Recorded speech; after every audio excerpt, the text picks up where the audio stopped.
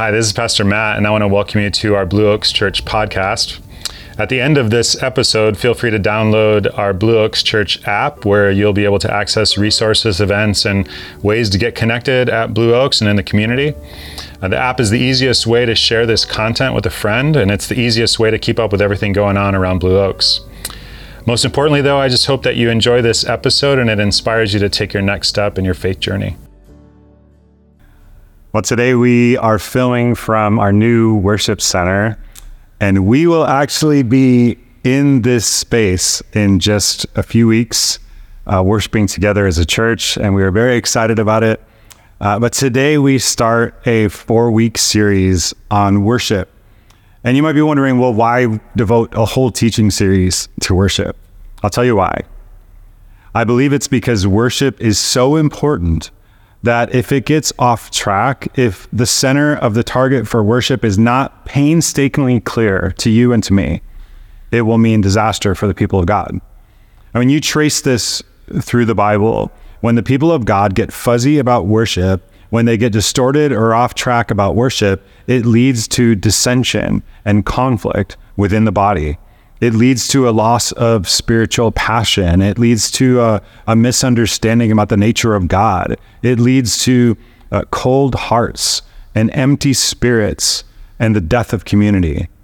When it comes to essentials, shared understanding is just critical.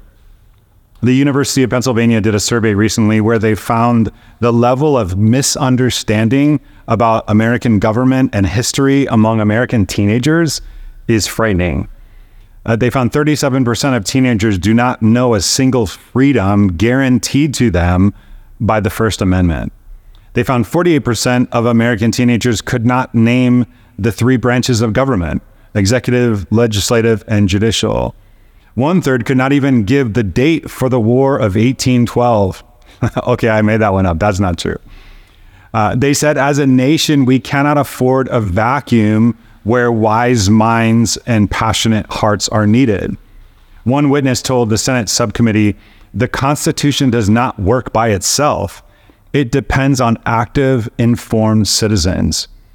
And there's a very similar dynamic when it comes to our church community. Great worship and ultimately the spiritual life and well-being of our community will not happen by default. It just won't. It rests on a core group of Christ followers who share common values and a very deep devotion to a biblically balanced worship that marks us as a community. And so over the next 4 weeks, we're going to devote ourselves to what biblically balanced worship looks like. We're going to get real clear about it. And today I want to hammer home one truth, and that is worship is about God. Worship at its core is God-centered. It's not human-centered. It's not about me. It's not about getting my needs met. It's not about my preferred style. It's not about my personal tastes. In worship, we gather and encounter the presence of the living God, and we declare his greatness and his goodness and his glory with all of our heart, soul, mind, and strength. And so I want to look today at 4 ways worship gets off track. 4 ways worship gets off center, and then just commit ourselves to saying it's not going to happen to us. We are going to worship in a way that is God-centered. All right, 4 ways worship gets off track. And the first one is this: sometimes in some churches, for some people, worship becomes casual. And casual worship is always off track. And I'll give you a picture of this from the Old Testament. The writer of 2 Chronicles says that Solomon built the temple, and he filled it with things of great beauty and great value, great gold, including gold shields that were awesome to the people who looked at them, a reminder of the goodness and the splendor and the greatness of God. And they were very costly, as Solomon intended them to be, and they were expressions of the value that people placed on God. Well, in 2 Chronicles, when Solomon died and his son Rehoboam took over, the writer of 2 Chronicles tells us that Rehoboam abandoned the law. He abandoned his devotion to God. And at one point, the king of Egypt came up and plundered the temple. He took away the shields of gold. And then in 2 Chronicles 12:10, there's this statement, but King Rehoboam replaced the shields of gold with shields of bronze. He replaced the shields of gold, that which was costly and sacrificial, with shields of bronze, that which was cheaper. He didn't omit them. He didn't forget about the temple altogether. He just downgraded them. He replaced them with less costly things. He had a kind of casual approach to worship. You know, when he was in trouble before his enemies, he would go to the temple. He would humble himself before God. When he was in trouble, he would go before God. But when the trouble went away, so did his urgency about worship. He didn't set his heart to seek the Lord. He replaced the shields of gold with shields of bronze. Now contrast that with another scene in Exodus chapter 19. God has delivered Israel from slavery. They crossed the Red Sea, and the prophet Miriam grabbed the tambourine after Pharaoh and his armies were destroyed and began to dance and sing and lead the people. Sing to the Lord, for he has triumphed gloriously. It's the beginning of corporate worship for the people of God. And then they come to Mount Sinai to encounter God. Exodus 19, verse 10. The Lord also said to Moses, go to the people and consecrate them today and tomorrow, and let them wash their garments, and let them be ready for the third day. For on the third day, the Lord will come down on Mount Sinai in the sight of all the people. And then down to verse 16. Imagine this scene. So it came about on the third day, when it was morning, that there were thunder and lightning flashes and a thick cloud upon the mountain and a very loud trumpet sound, so that all the people who were in the camp trembled. And Moses brought the people out of the camp to meet God, and they stood at the foot of the mountain. Now Mount Sinai was all in smoke because the Lord descended upon it in fire, and its smoke ascended like the smoke of a furnace. And the whole mountain quaked violently. When the sound of the trumpet grew louder and louder, Moses spoke, and God answered him with thunder.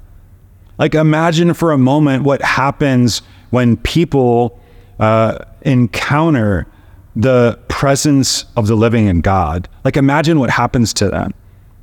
I want to ask you to imagine then that some people responded something like this. Imagine that some people were to say, you know, we're going to leave now because we're not really singing the songs that we like to sing at the foot of this mountain. You know, like the tambourine song. Like, how come we don't get to sing the tambourine song anymore? Or imagine people saying, like, I don't like it when Moses leads worship. I like it when Aaron leads worship. Like, I'm going to come back to the mountain when Aaron is leading. Or imagine someone saying, this worship is too formal. You know, all the smoke and mystery and dense cloud. I like worship to be casual and informal. Or someone else saying, well, you know, this stuff's okay, but I didn't really like it when Miriam did all the dancing thing. You know, it was too uninhibited and like not enough reverence. Or someone else saying, 3 days is way too long. I mean, this is an inconvenience to my busy life. You know, I don't think that happened.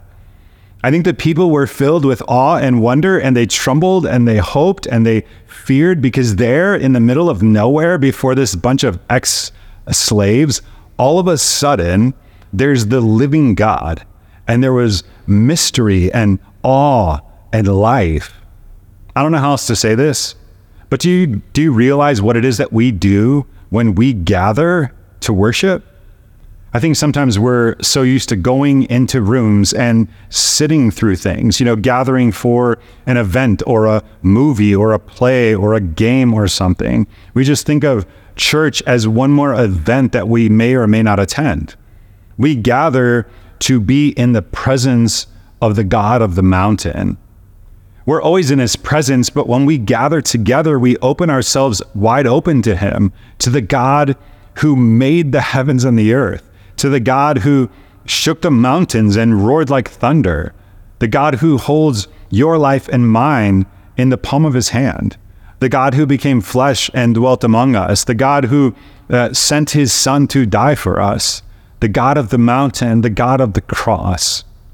He is in the midst of the gatherings of his people, just as he was on the mountain, in all of his mystery and all of his greatness and all of his righteousness.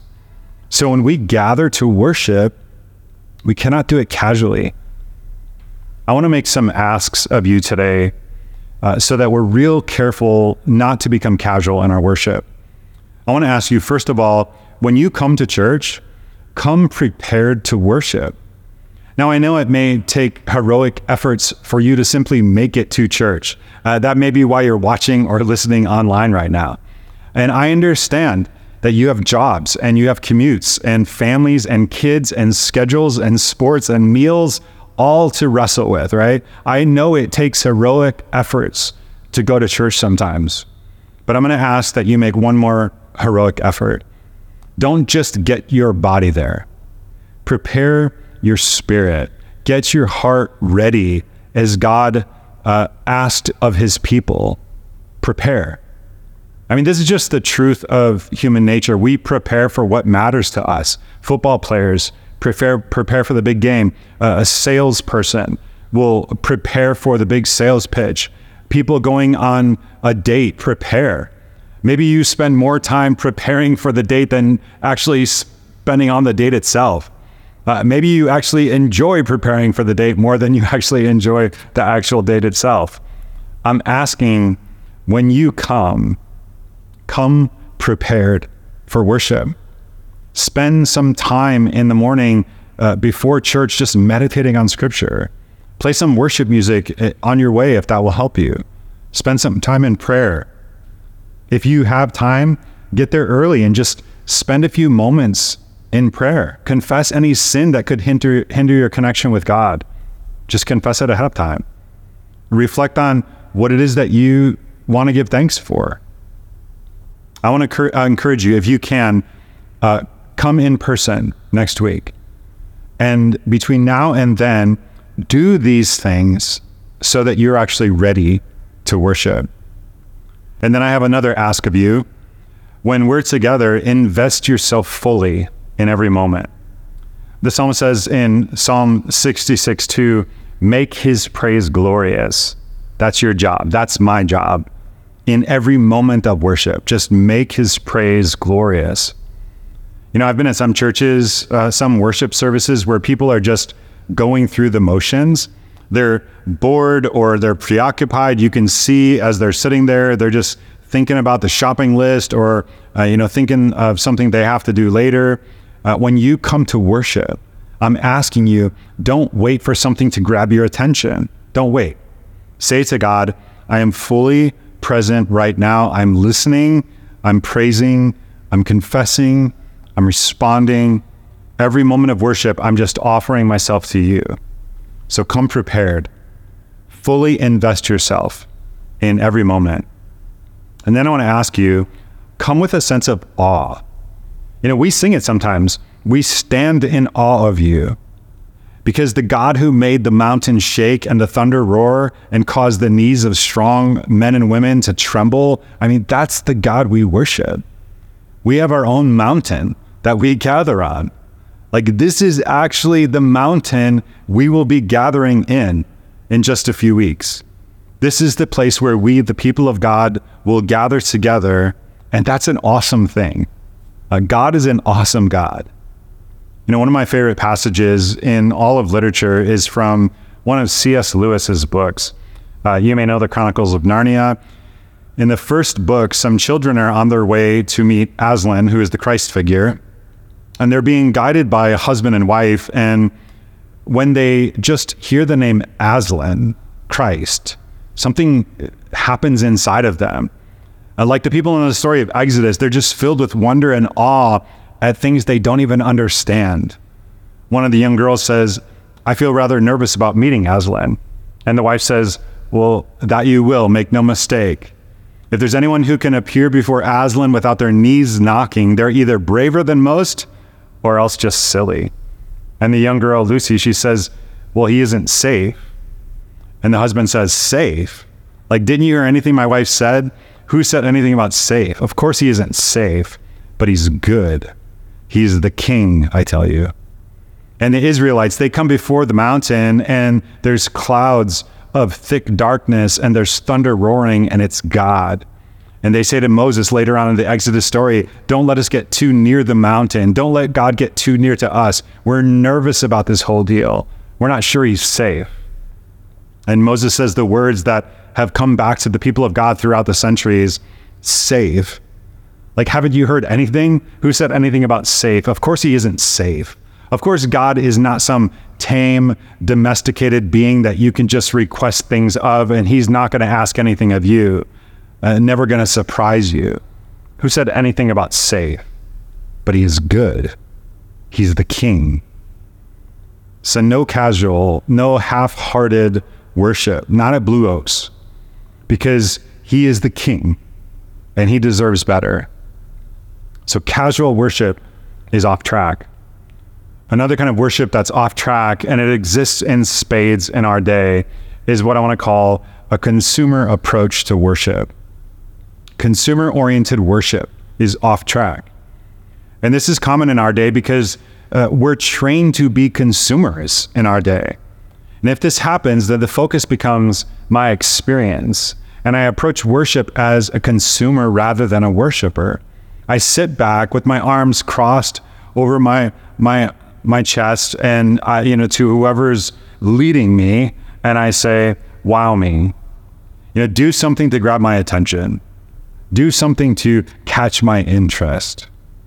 If this is your approach, you think about worship the same way you think about going to a movie that you want to critique afterwards. Like, you want the particular style of music that you happen to like played. And if it's not, then you withhold your heart from worship. You refuse to give praise and adoration to the God of the universe because you don't like the band or the particular instruments that are being played or the particular leader that you like. If you don't get those things, you withhold your worship. And maybe you let other people in your little circles know that this is not your style and this style doesn't meet your requirements for worship. Now, I understand for you and me, as we go through seasons of worship, there will be times when we have thoughts about some aspect that we particularly like or some aspect that we don't. But I'm asking you that you manage those thoughts real carefully and real prayerfully, and that you come to worship, when you come to worship, you come to give, not to consume. It's not primarily about what I get out of it. That's not what worship is about. Worship is what I give to God. This kind of thing has gone on throughout history. Paul writes to the church at Corinth, and there's factions and special interest groups. And he says, I hear that some of you say, I belong to Paul, and others say, I belong to Apollos, and others say, I belong to Cephas, as if you were just consumers of the gospel, and you could just choose the particular brand of teaching or leading or worship that suited your own spiritual taste. It's destroying the body. And Paul goes on in 1 Corinthians 14 to talk about how their worship had become chaotic. People are doing things to draw attention to themselves. Paul says it's got to stop. Is that the focus of worship is God. And so I just want to ask you to search your heart on this one. Is there any kind of consumerism, consumer-tainted worship going on in your spirit? I'll be brutally frank. I get comments sometimes in email, sometimes face-to-face. People will say things like this about the worship that goes on at Blue Oaks. Is it possible that we will ever really worship in this church? Or do you find it necessary to repress the spirit in this church? Or for people pushing for something else, when are we going to worship with some true reverence around here? And what's behind those words when people finally get to the point is, when are we going to do worship in my style? When are we going to do the kind of worship that I want to do? And here's what we're going to do at Blue Oaks. We're going to respond to the fullness of God's being, to his holiness and his righteousness and his passion for justice and his honor and his goodness and his compassion and his tenderness and his love and his joy. We're going to respond to the fullness of God's being, every facet of him, every resource that we have at our disposal, our minds, our hearts, our voices, our bodies, the word proclaimed, prayer, our response. And sometimes we will come and we will be overwhelmed by the holiness of God, and that will drive us to our knees like it did Isaiah when he said, "Woe is me."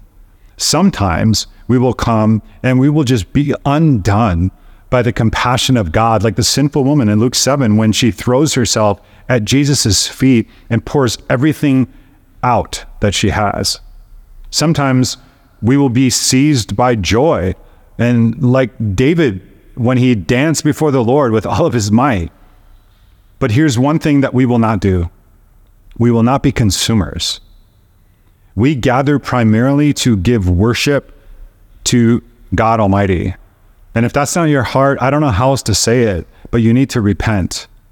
You need to repent and get on your knees and say, "God, I've been withholding worship from you, and I'm sorry. I want worship to be about you, not about me." All right, another way worship gets off track is with what might be called a narrow approach or an unbalanced approach. A narrow approach to worship is off track. In John 4, the Samaritan woman is talking to Jesus and she says, "Where should we worship God? Is it on the Samaritan place of worship, a place called Mount Gerizim, or is the right place in Jerusalem, as you Israelites say?" And Jesus explains it's not about geography. God is bigger than that.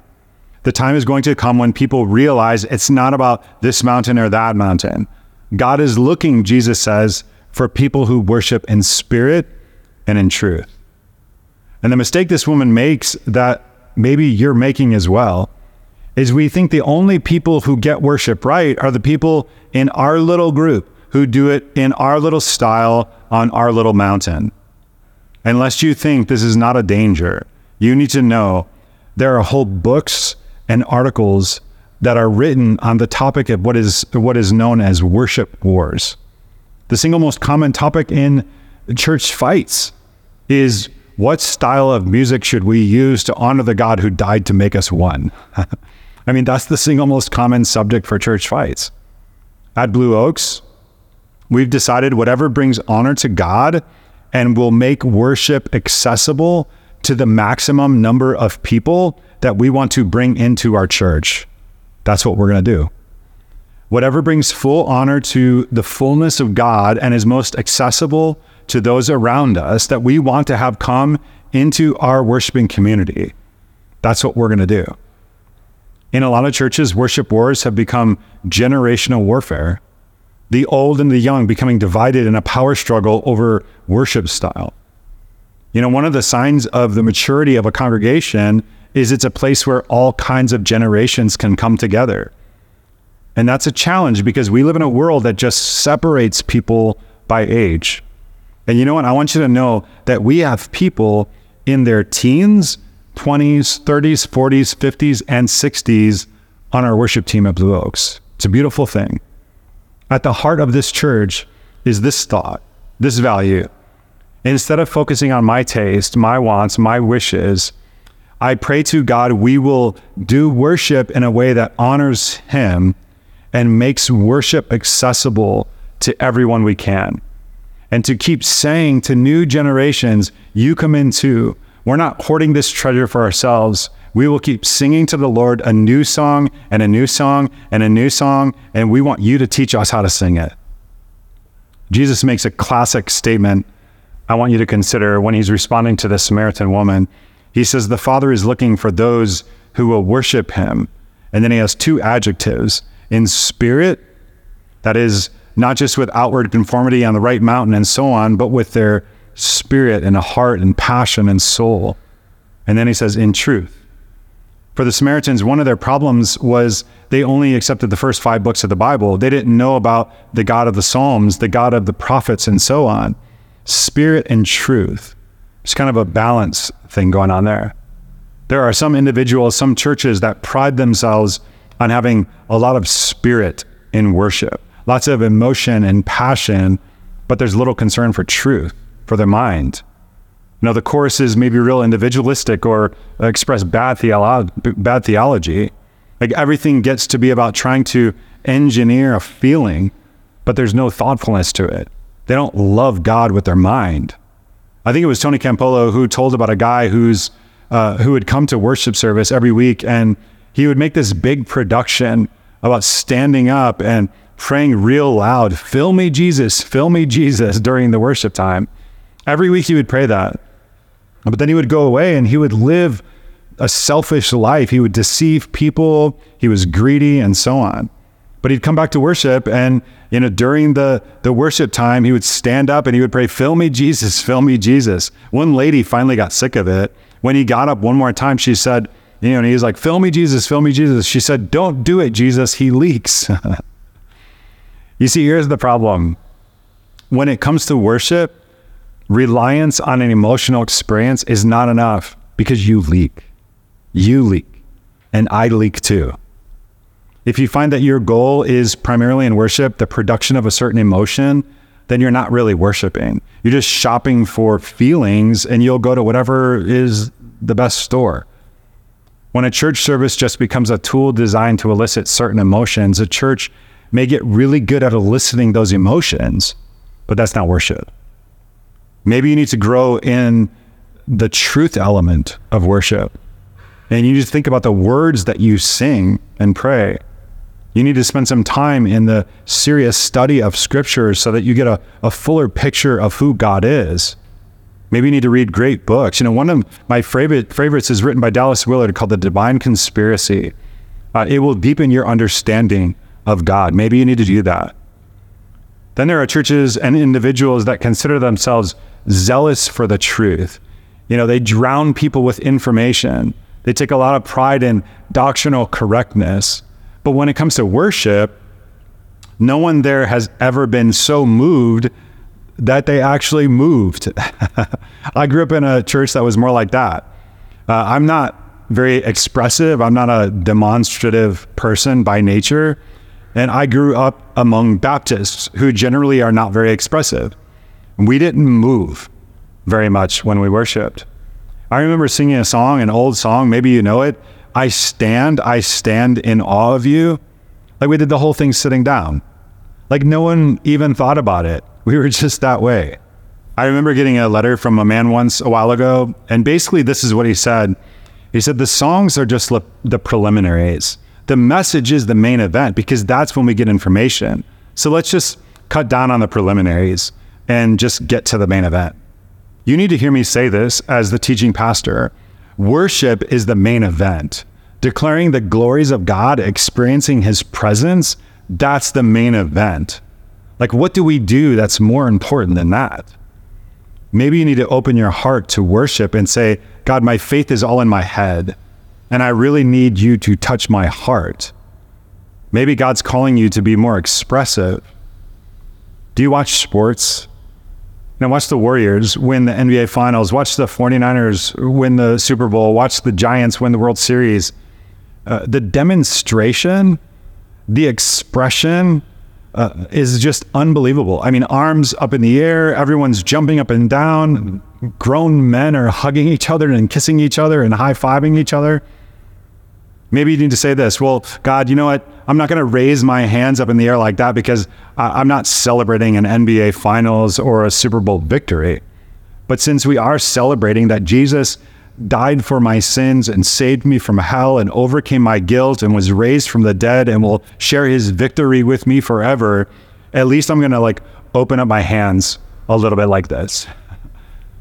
And I just want to be real clear about this. It doesn't mean that I'm going to worship in a way that draws attention to me. That's not what I'm talking about. All right, last thing. Last kind of worship that gets off track is worship that is disconnected from your life. Worship that is disconnected from the way you walk through your days. Worship that is disconnected from your life is off track. I think this is the worst and the most serious one of all.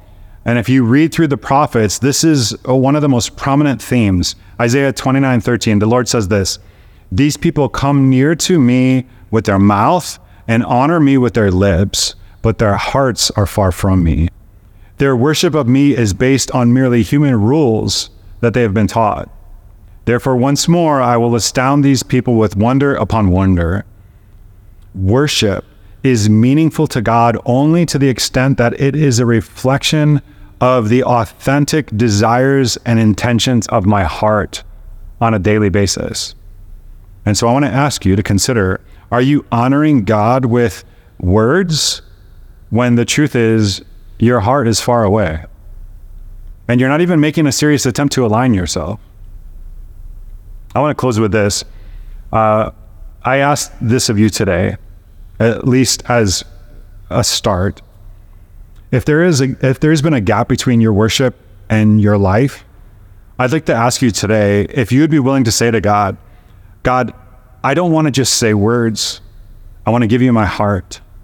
I want to give you my life. And that may take a while. You'll have to do the hard work of counting the cost financially, relationally, behaviorally, emotionally. But the ultimate truth is worship is for sinners. Like if you had to be perfect to worship, no one would worship. The amazing thing about God is God says, these people come to me with their mouths and honor me with their lips, but their hearts are far from me. Their worship is just rules taught by men. But therefore, what does he say? I will astound these people with wonder upon wonder. And God did. And the astounding thing, the wondrous thing that God did was send his son to this earth to be with us. God looks at us and the gap between what we say and what we ought to be. And he says, therefore, I will astound this people. And all of the judgment is poured out on his son. And that's why we can gather. And that's why we can worship. All right, let me pray for you. God, I pray that as we work through this series, that we would become the kind of worshipers that worship you in spirit with all of our heart and soul and mind and strength.